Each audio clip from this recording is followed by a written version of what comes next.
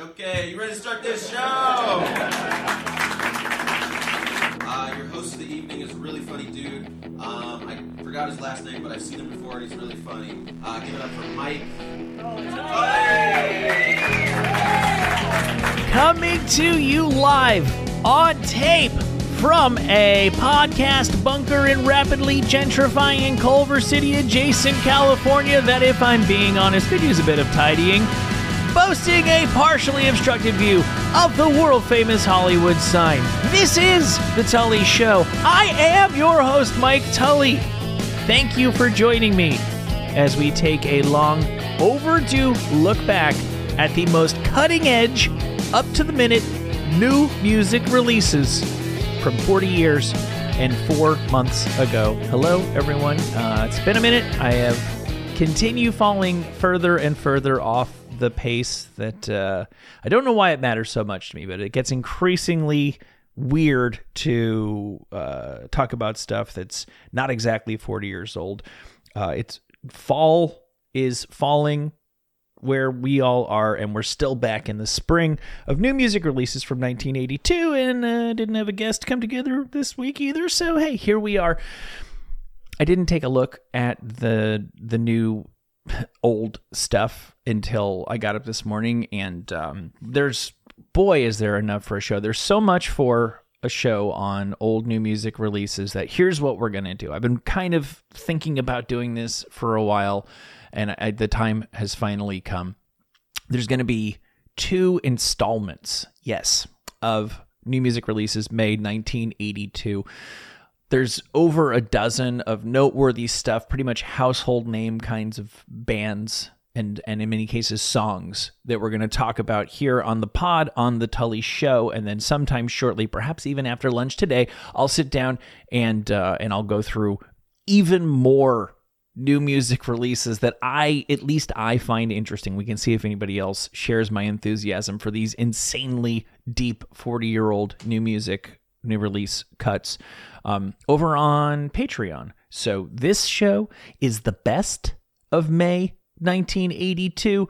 That show, which by the time you hear this, fingers crossed, by the time you hear this, Tully Show listeners, Tully Patreon people will be able to get the rest of new music from May 1982 exclusively at patreon.com/Mike Tully.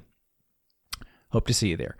For now, though, let's talk about The Clash. I always like looking at the music news, the current music news events of the era, just to sort of contextualize things and refresh our minds of what was going on in the larger world outside of just shit being pressed into vinyl grooves at this time.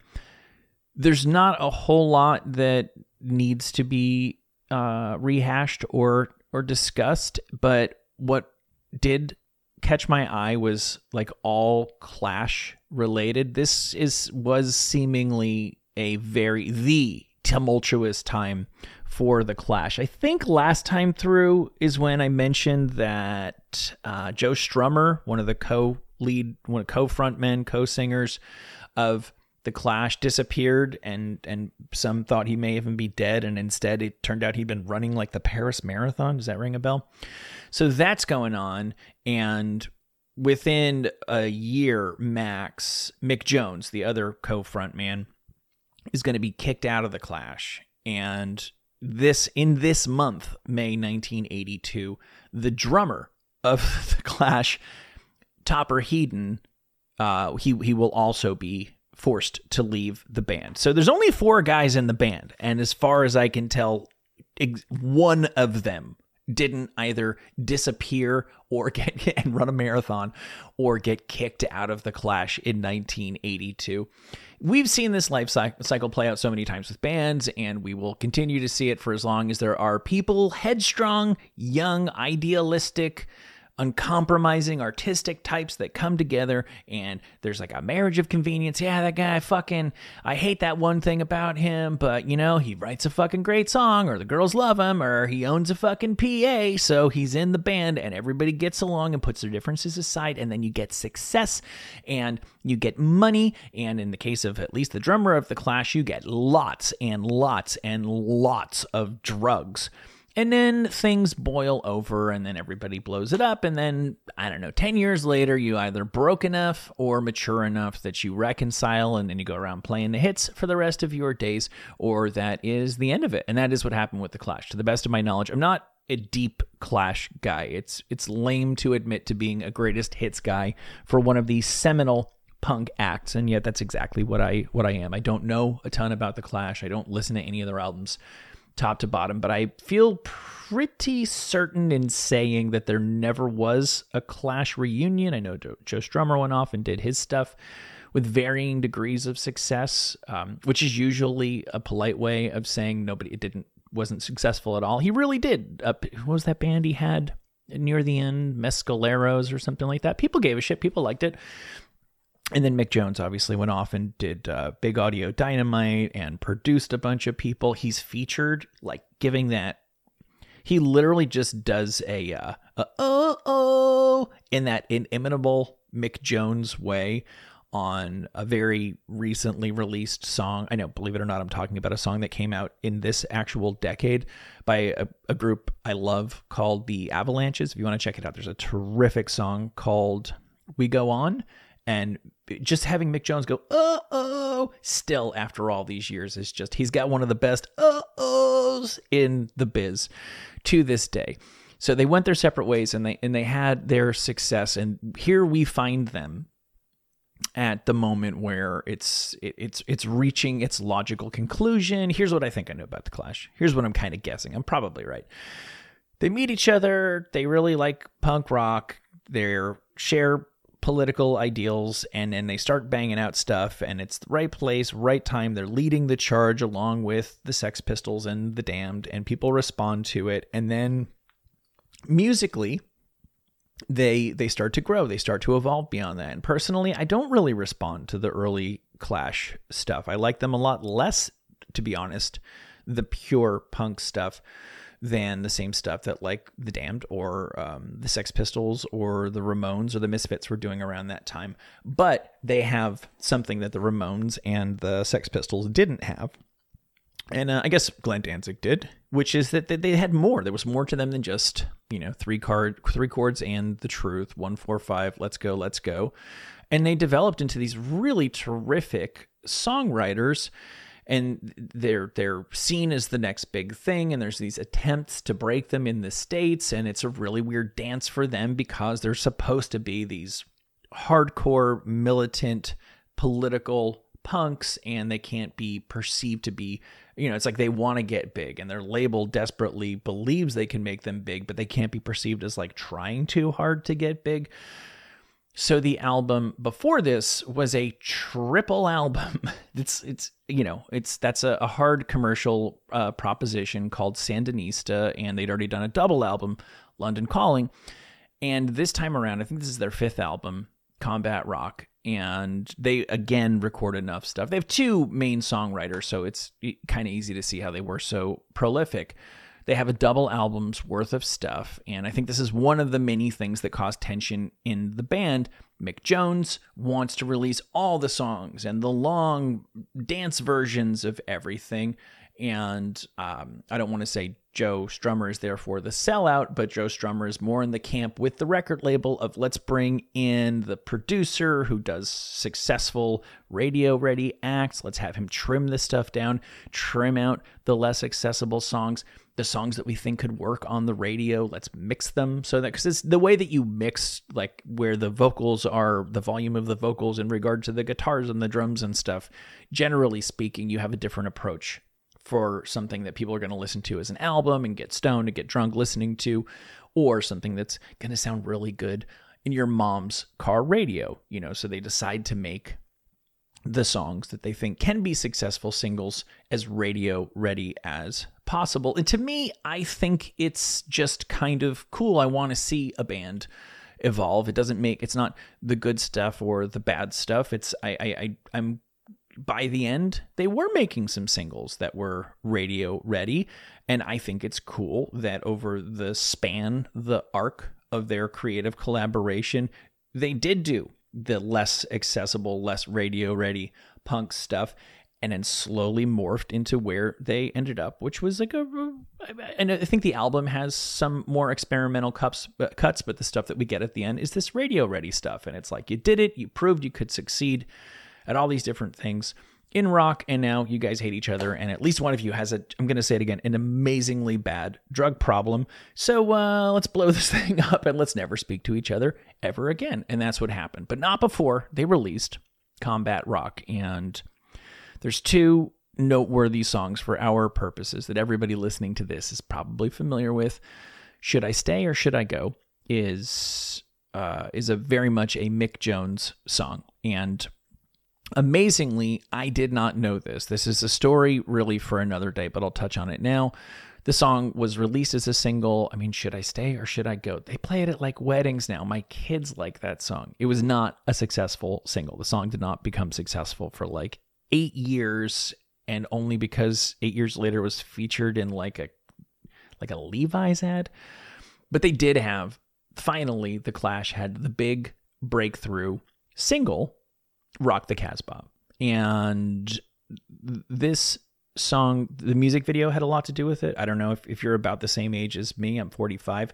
I remember the music video very, very well because it was very early MTV. Half performance, the band miming their song, and half very low budget, kind of silly sketch. In this case, I just gave it a quick peek before I started rolling here. I still don't understand what sort of point they're trying to make, but I'm fairly certain nobody would make this music video nowadays. I'm very certain of that, regardless of what the actual political insinuation was. The video shows a guy who's dressed like a sheik, like a Middle Eastern sheik guy, getting in a car with a dude who is dressed as an Orthodox Jewish person, like Hasidic, and they go and get a bunch of booze and start drinking together and partying in the car, and they end up at a Clash concert. And just, it's not particularly like hateful ethnic stereotypes, but they are ethnic stereotypes. And I'm positive that is, it was very much of its time. It would never, ever happen nowadays. But I think that's the way these things worked. Having a silly music video was sadly kind of half the battle in 1982 when MTV was reaching its real zenith. But the song itself is also an undeniable pop song.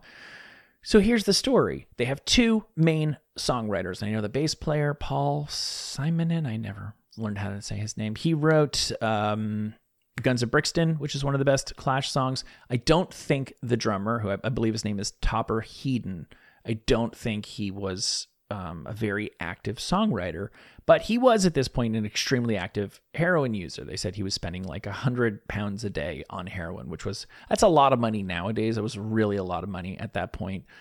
And indeed, they finished the album. So he wrote Rock the Casbah, and he's not in the music video for Rock the Casbah because he was fired as soon as the album was done. They could not work with him anymore and could not take him on the road.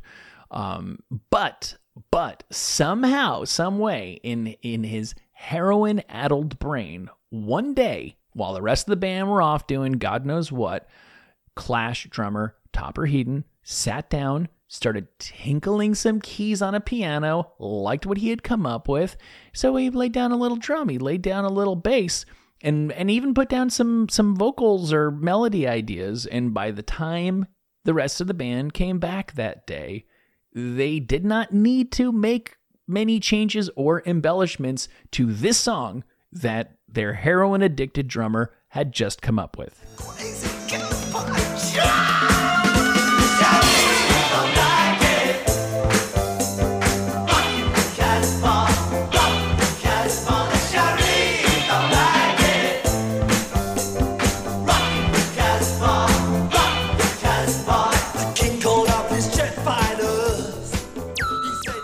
Another band who definitely benefited in a major way from the MTV effect was, of course, Duran Duran. I feel like they're sort of the poster children for the bands who succeeded, I think some people believe, almost entirely because all of a sudden it wasn't just about what you sounded like, what you looked like, and the way you presented your band visually became as important, if not in some cases maybe even more important than the music, man. And there's no denying that MTV was critical, instrumental in breaking Duran Duran in the States. So at this point in May of 82, they're up to their second album, Rio. Title track is on there, almost needless to say. They had already made their first album. It has This Is Planet Earth. Everybody knows that now, right? I don't believe that did a whole lot in the States. And indeed, the second Duran Duran album wasn't doing much here. I'm assuming most people who listen to this in America wasn't doing a lot here either until they made the music video for Hungry Like the Wolf.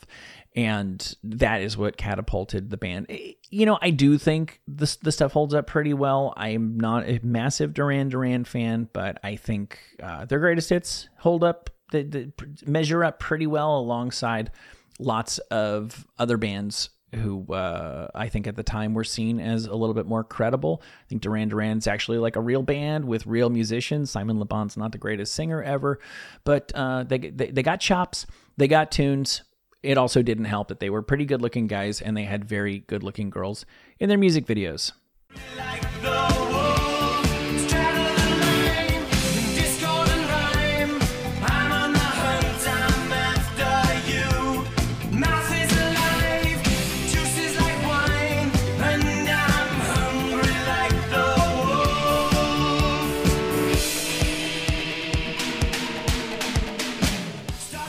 Now, Duran Duran were a really big deal here in the States and in the mainstream pop world, the world over. I don't believe the same can be said for Roxy Music. I think Roxy Music were always a little bit more of a European thing, a little bit more of an underground thing. And yet, to me, it's always seemed fairly obvious. I think this is kind of a known thing that if Duran Duran were really modeled on any band, it was Roxy Music, and if Simon Le Bon was modeled on any frontman, it was Brian Ferry of Roxy Music, who's one of these guys who's just he's not as famous as the super cool legends of rock, the Bowies and stuff like that, but on the next tier down, I think he is considered by people in the know as one of the all-time epitome of rock and roll, suave, cool. And I personally, I don't know how much time you spent with Roxy Music. I loved the idea of Roxy Music. I wanted to love Roxy Music. It's one of these bands that I plunked down my penny and I got the greatest hits from Columbia House at some point. And a lot of it to me is just kind of like there.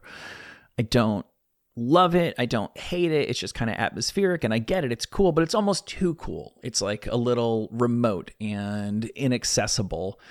And it's very like kind of 70s and early 80s in a way that to me wasn't 100% appealing, except for two songs. And it turns out that both of those songs are on the album that Roxy Music put out in 1982. This would be their 8th and final studio album.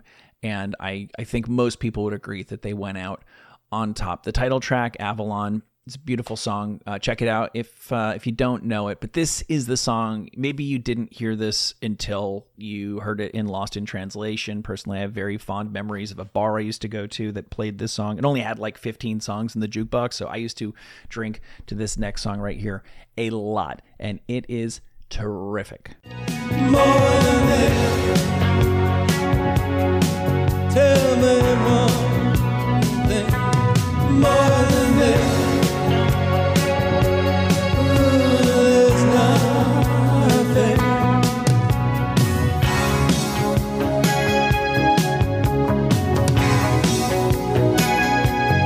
It was fun for a while. There was no way. I definitely do not recommend dabbling in cocaine. But if you do, I definitely recommend doing it while you listen to More Than This by Roxy Music, a brand new music release in May of 1982. So the new romantic thing is going on, and people who are acting kind of like vaguely robotic, emotionless Englishmen who don't open their mouth all the way when they sing and have lots of rouge on their cheekbones. That stuff is getting really, really big right now. And we've heard from Duran Duran, and Roxy Music inspired a lot of that stuff on their way out, taking their final studio album, Bow. And also here comes Modern English. They fit into this scene as well. Fun fact, this song is a quintessential 80s song. It would not actually become a hit until Modern English re-recorded this song in it was like 89 or 1990, I think it was.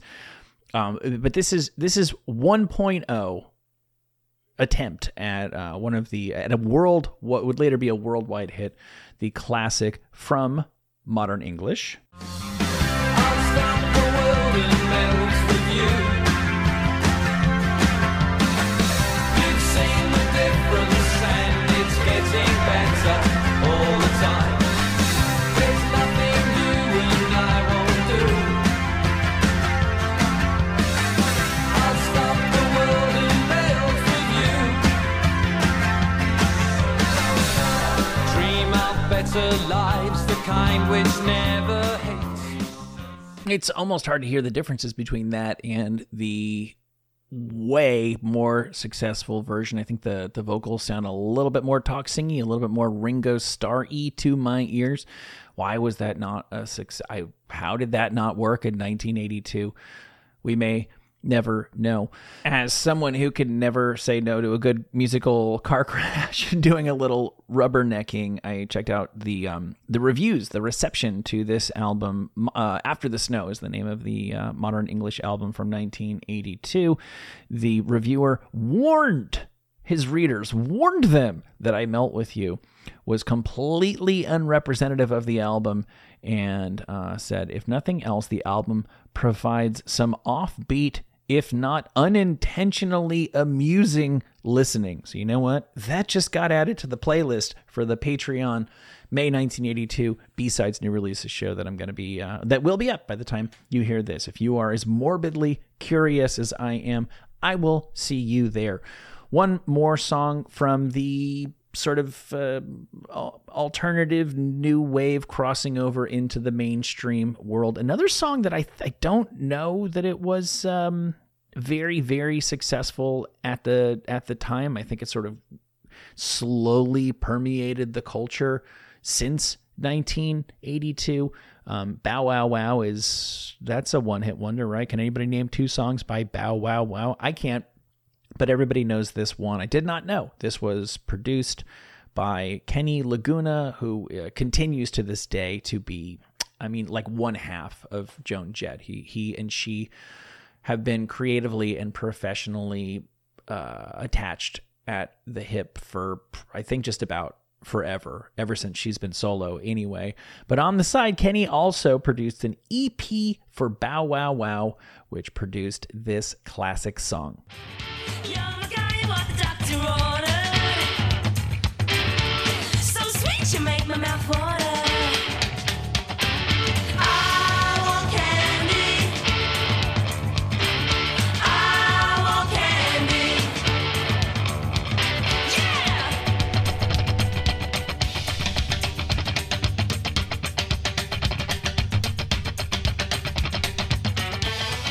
Indeed, that song did not even break the top 40. It barely scraped the top 50, says here, on the American pop charts upon its release. I don't know that there was any single catalyst, being featured on a movie soundtrack or whatever, that broke it through to the mainstream.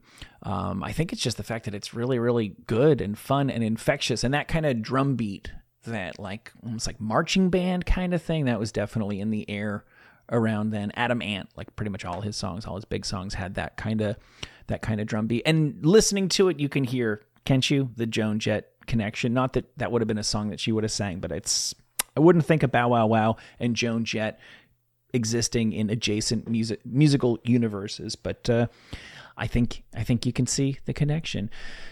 The reason why I love doing this show, I look forward to doing these shows.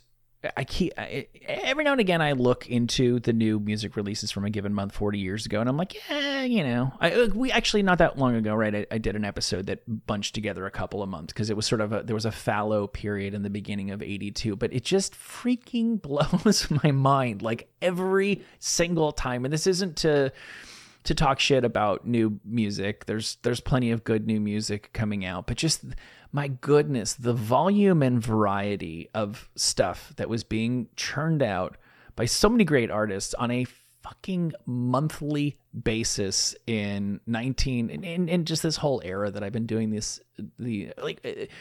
I've been doing these episodes. I think it started in late 79 and we're still going strong, and I don't see that abating anytime soon. Like, when is there gonna be a lull coming along here? Is 84? A lot of people think 84 is, there's that guy, I interviewed a guy on this show who made a pretty compelling case that 84 is the best year in music ever. Is 83 gonna suck? There's so much stuff, so many interesting stories, and just so much great music to revisit and to hear with fresh ears in the context of the other stuff that was coming out at the time. And that includes what was then new music from Stevie Wonder. It's cheating a little bit because he put out, I think, a double greatest hits album, Stevie Wonder's original Musicquarium. But it's not cheating because he put 4 new songs on his greatest hits double album, and 2 of them were really, really big hits, and this is one of them. When I hear you on the phone, your sweet, sexy voice turns my ear all the way on. Just a mention of your name seems to drive my head insane. Girl, do I do what you do when I do my love to you, baby? It's like not even my favorite Stevie Wonder song. I think it's it's not what I don't think what immediately comes to mind for anybody when you think of Stevie Wonder's greatest hits, but so tasteful, so musical, so joyful, so accessible, and this is my stuff. Pop music has always been a little bit of a dirty word, as if it's supposed to be beneath legitimate musical artists, but that's something that I noticed as a through line from this month's new music releases, is how many people were making really respectable, I'm going to say great music. That's my thing. Stuff that is both great and just good, fun, listenable. Squeeze were kind of in the same boat as the Clash, I gather. Squeeze was always like, it was like an all-star team. There was almost too much talent. It was almost inevitable that people were going to want to go in different directions and do their own thing and pursue solo glory. And why does that guy want his song to be a single? My song should be the single kind of shit. I don't know the inner shenanigans of Squeeze. I don't really care. But I've never been my favorite band. They always, in a somewhat similar way to how I feel about Roxy Music, a little too cool for school, a little hard for me to personally connect to. But the songs are undeniable, and the catalog is deep, and even as things were falling apart for Squeeze, they cranked out this classic right here. Oh, now she's gone, and I'm back on the beat. A stain on my notebook says nothing to me. Oh, now she's gone, and I'm out with a friend. Out with a friend. With lips full of passion.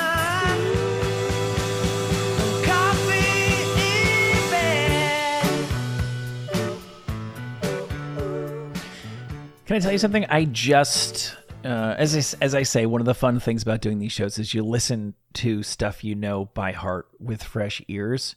I always thought he was singing "And I'm Out with Her Friend," which makes which makes sense in its own way. I know he's out with a friend. He's not a total spiteful piece of shit bastard, it turns out. He's out with a friend. Okay, he's not out with her friend.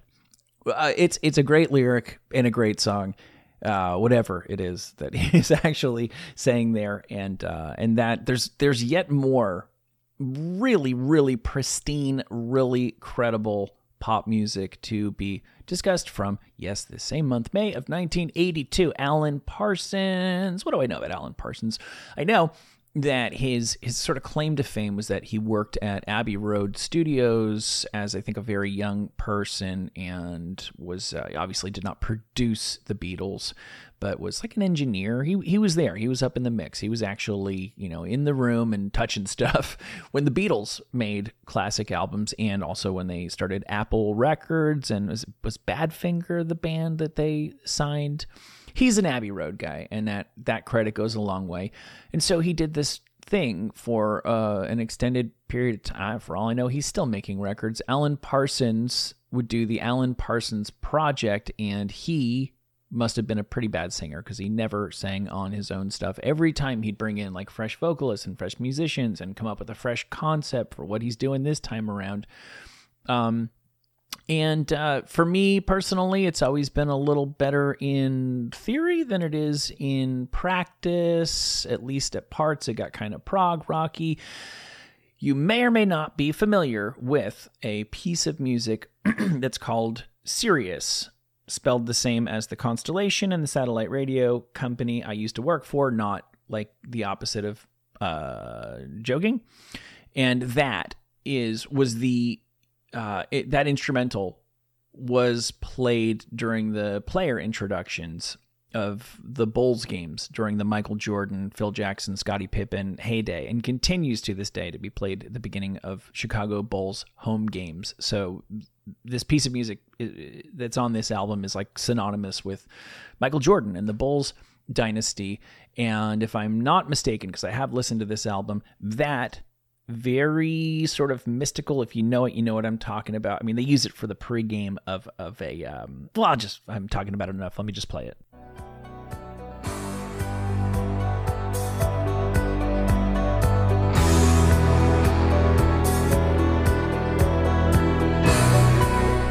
I mean, you get the idea. Very, very 80s, very ominous, very foreboding, very player introduction-y kind of thing. They started using it then, they use it to this day, but that track, Sirius, segues on the album Eye in the Sky to the title track, which somehow, some way I missed until a few years ago, and now it is one of my favorite songs, definitely one of my favorite songs, old songs that I have discovered looking back, and kind of just one of my favorite songs, period. I am the eye in the sky, looking at you.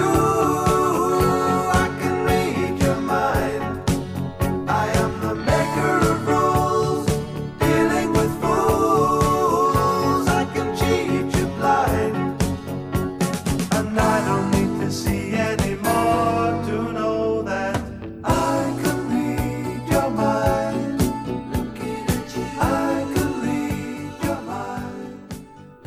No, I had stopped dabbling in cocaine by the time I heard that song, but I've got a feeling, let's just say, much like Roxy Music, and I don't recommend it, but if you find yourself dabbling with bumps, try throwing on both the Roxy Music More Than This song and that classic from the Alan Parsons Project, Eye in the Sky. Of course, I don't want to pretend that everything that came out in 1982 was a pristine, professional, credible classic. There's always going to be a little bit of crap, might be a strong word, but I don't know. Maybe, where are you guys on Air Supply? I was tied to a heartache. That was the heartbreak. But now that I found you, even the nights are better. Now that we're here together, even the nights are better since I found you. Oh, even the days are bright. Yep. 1982, mom rock at its finest, Air Supply. I think they were up to like their fourth album, and if they'd ever been good in the first place, the wheels were kind of coming off. Nonetheless, they still enjoyed pretty massive success with Even the Nights Are Better.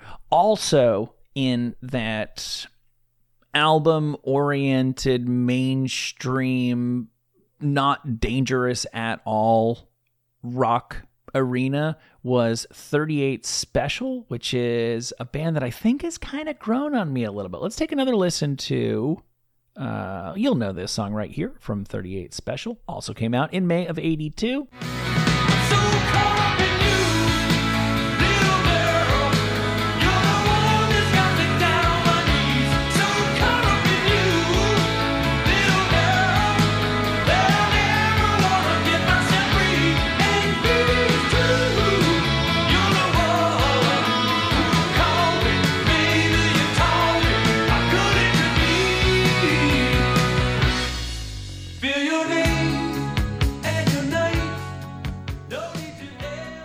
I'm not going to defend that. I like it a lot better than Air Supply, I'll tell you that. Such a time capsule of something that was, I don't know how to crystallize into a couple of words what that little subgenre of completely harmless guitar pop was. Because it's not, I mean, it's power pop, but it's not, doesn't sound like a lot of other power pop bands because of those like really manly vocals. I bet that guy had like frizzy hair and a beard. Just guessing, but I'm probably right. Like, did those guys do the Baywatch theme song? Because it's whatever. No, actually, Hasselhoff probably did that, right? Yeah, it's sort of like 80s Hasselhoff rock. I've got a soft spot for it, but I'm certainly not going to defend it. Meanwhile, one of my favorite, as somebody again who loves a good musical train wreck, who loves a little light Schadenfreude, one of my favorite parts of doing this look back is seeing the bands who have reached the end of the road and are grasping at straws as they try to recapture their former glory. And I don't want to laugh at Blondie. Blondie's really cool. Debbie Harry's really cool. And I'm not trying to be a dick when I say this, considering the fact that she had very limited vocal ability. What they were able to do, the number of really fun pop songs that they made, she's totally the prototype for Gwen Stefani, right? And Madonna, right? Like, both of them, I can draw a real easy line. And it's funny because Gwen Stefani and Madonna sit in two slightly different places in the culture, but I think each of their most obvious antecedent is Debbie Harry, and I'm not really sure who. There's not such an obvious antecedent for Debbie Harry herself. She's kind of an original, and they had success in punk and disco. And, she's the first person who rapped on a successful radio song. And Blondie's just a good, fun band. But I think they were one of these bands that, very much like Madonna would be as an act a couple years later, prided themselves on always being on the cutting edge, one step ahead of when the culture gets there, Blondie's there waiting for them. And Blondie is looking at the writing on the wall, and punk is becoming new wave, and disco is passé. And so what do? Debbie Harry puts on a gigantic blonde wig, and the rest of the guys kind of look like proto hair metal dudes. And I know this has come up before on this show. Blondie basically go full bore 80s, and it does not work. This would be the last Blondie album until they reunited in the very late 90s. And musically, it is a bit of a dud, but I think it's just interesting because it's Blondie.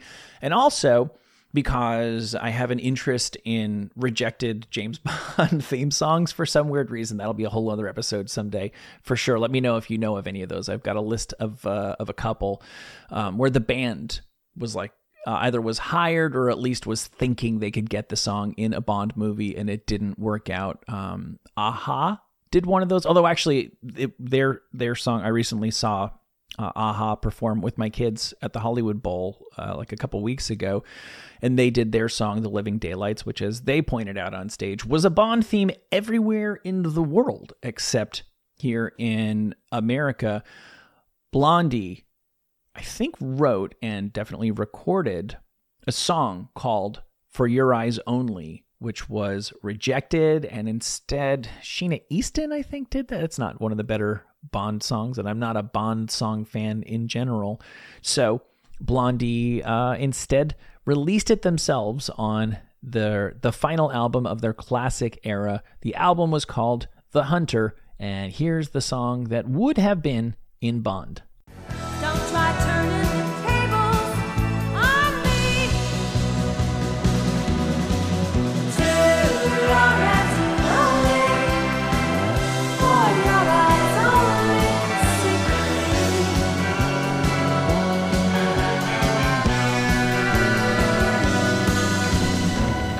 Enjoy the paradox. You're thinking I'm a fox, can't you see? Yeah, I can see where they were going with that anyway. It's sort of Blondie meets Bond-y. And music stylistically, that's no small feat to pull that off. It's not the greatest song. The production, I think, lets it down. It's sort of muddy. It's hard to imagine a song, that recording, sitting on the radio alongside other stuff that was happening in 1982. But even if the production had been pristine and as radio ready as The Clash's, I don't know that was really going anywhere. I think that was just it was a wrap for Blondie. They were of and essentially tied to a time and a place, late 70s New York, and that little era was drawing to a close. And so creatively was Blondie. I think this is also the end of an era for Kiss. I think within a year, 2 max, they were going to take the makeup off and then keep it off for the majority of the 80s. But leading the charge on that was drummer Peter Criss, who was still with the band at this point. He has well-documented substance abuse issues, but that didn't stop him from churning out a couple of pretty terrible solo albums in addition to his Kiss drumming duties. And he puts out this album. I know this has come up on the show before as well. I forget in what context. He puts out an album that I would say it was poorly received, but it wasn't even released in the US. Think about how big Kiss had been, and I think still were, in 82. And their drummer put out his first solo album was when the 4 of them each did a solo album that all came out on the same day. And then he did a second one that I think at least got released, but fared pretty poorly. And he stuck with it, and his commercial reward for that was an album that charted for 2 weeks in Norway. And if you listen to it, it's not too hard to see why.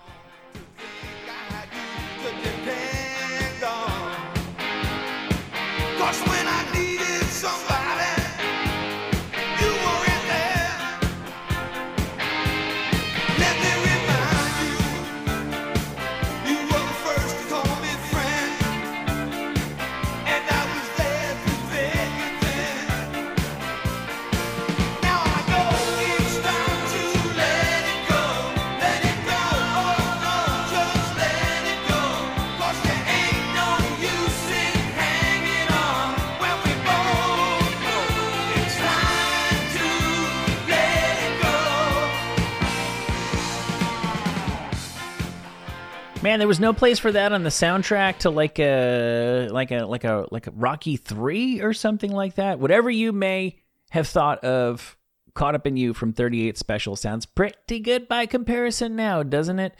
Already in 1982, a makeup-less Peter Criss and a song entitled Let It Go.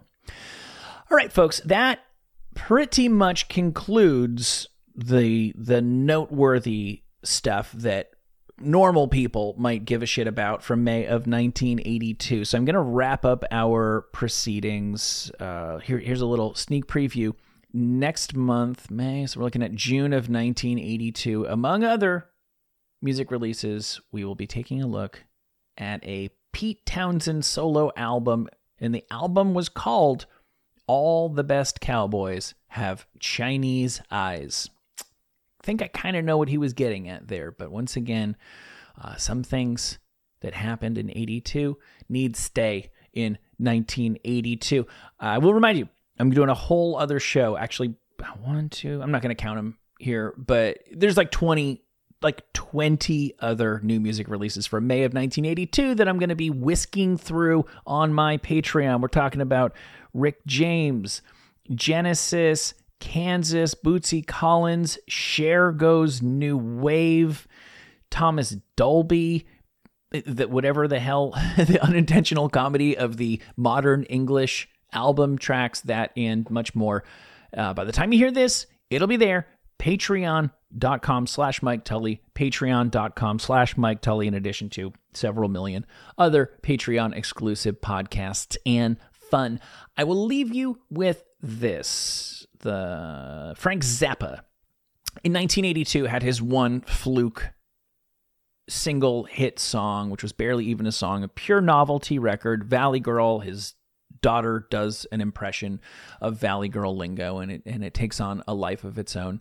And that song was attached to this album, but as you probably know, if you know anything about Frank Zappa, that song is not representative of what he did in general.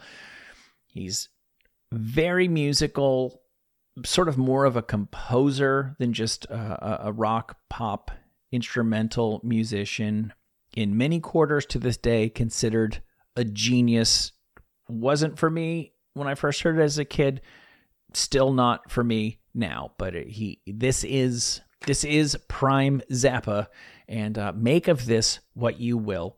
I will leave you with a song from his May 1982 album, Ship, Arriving Too Late to Save a Drowning Witch. Enjoy this to the extent that you can. Thank you, as always, for joining me. Whether it's on Patreon or here, I look forward to seeing you again very soon.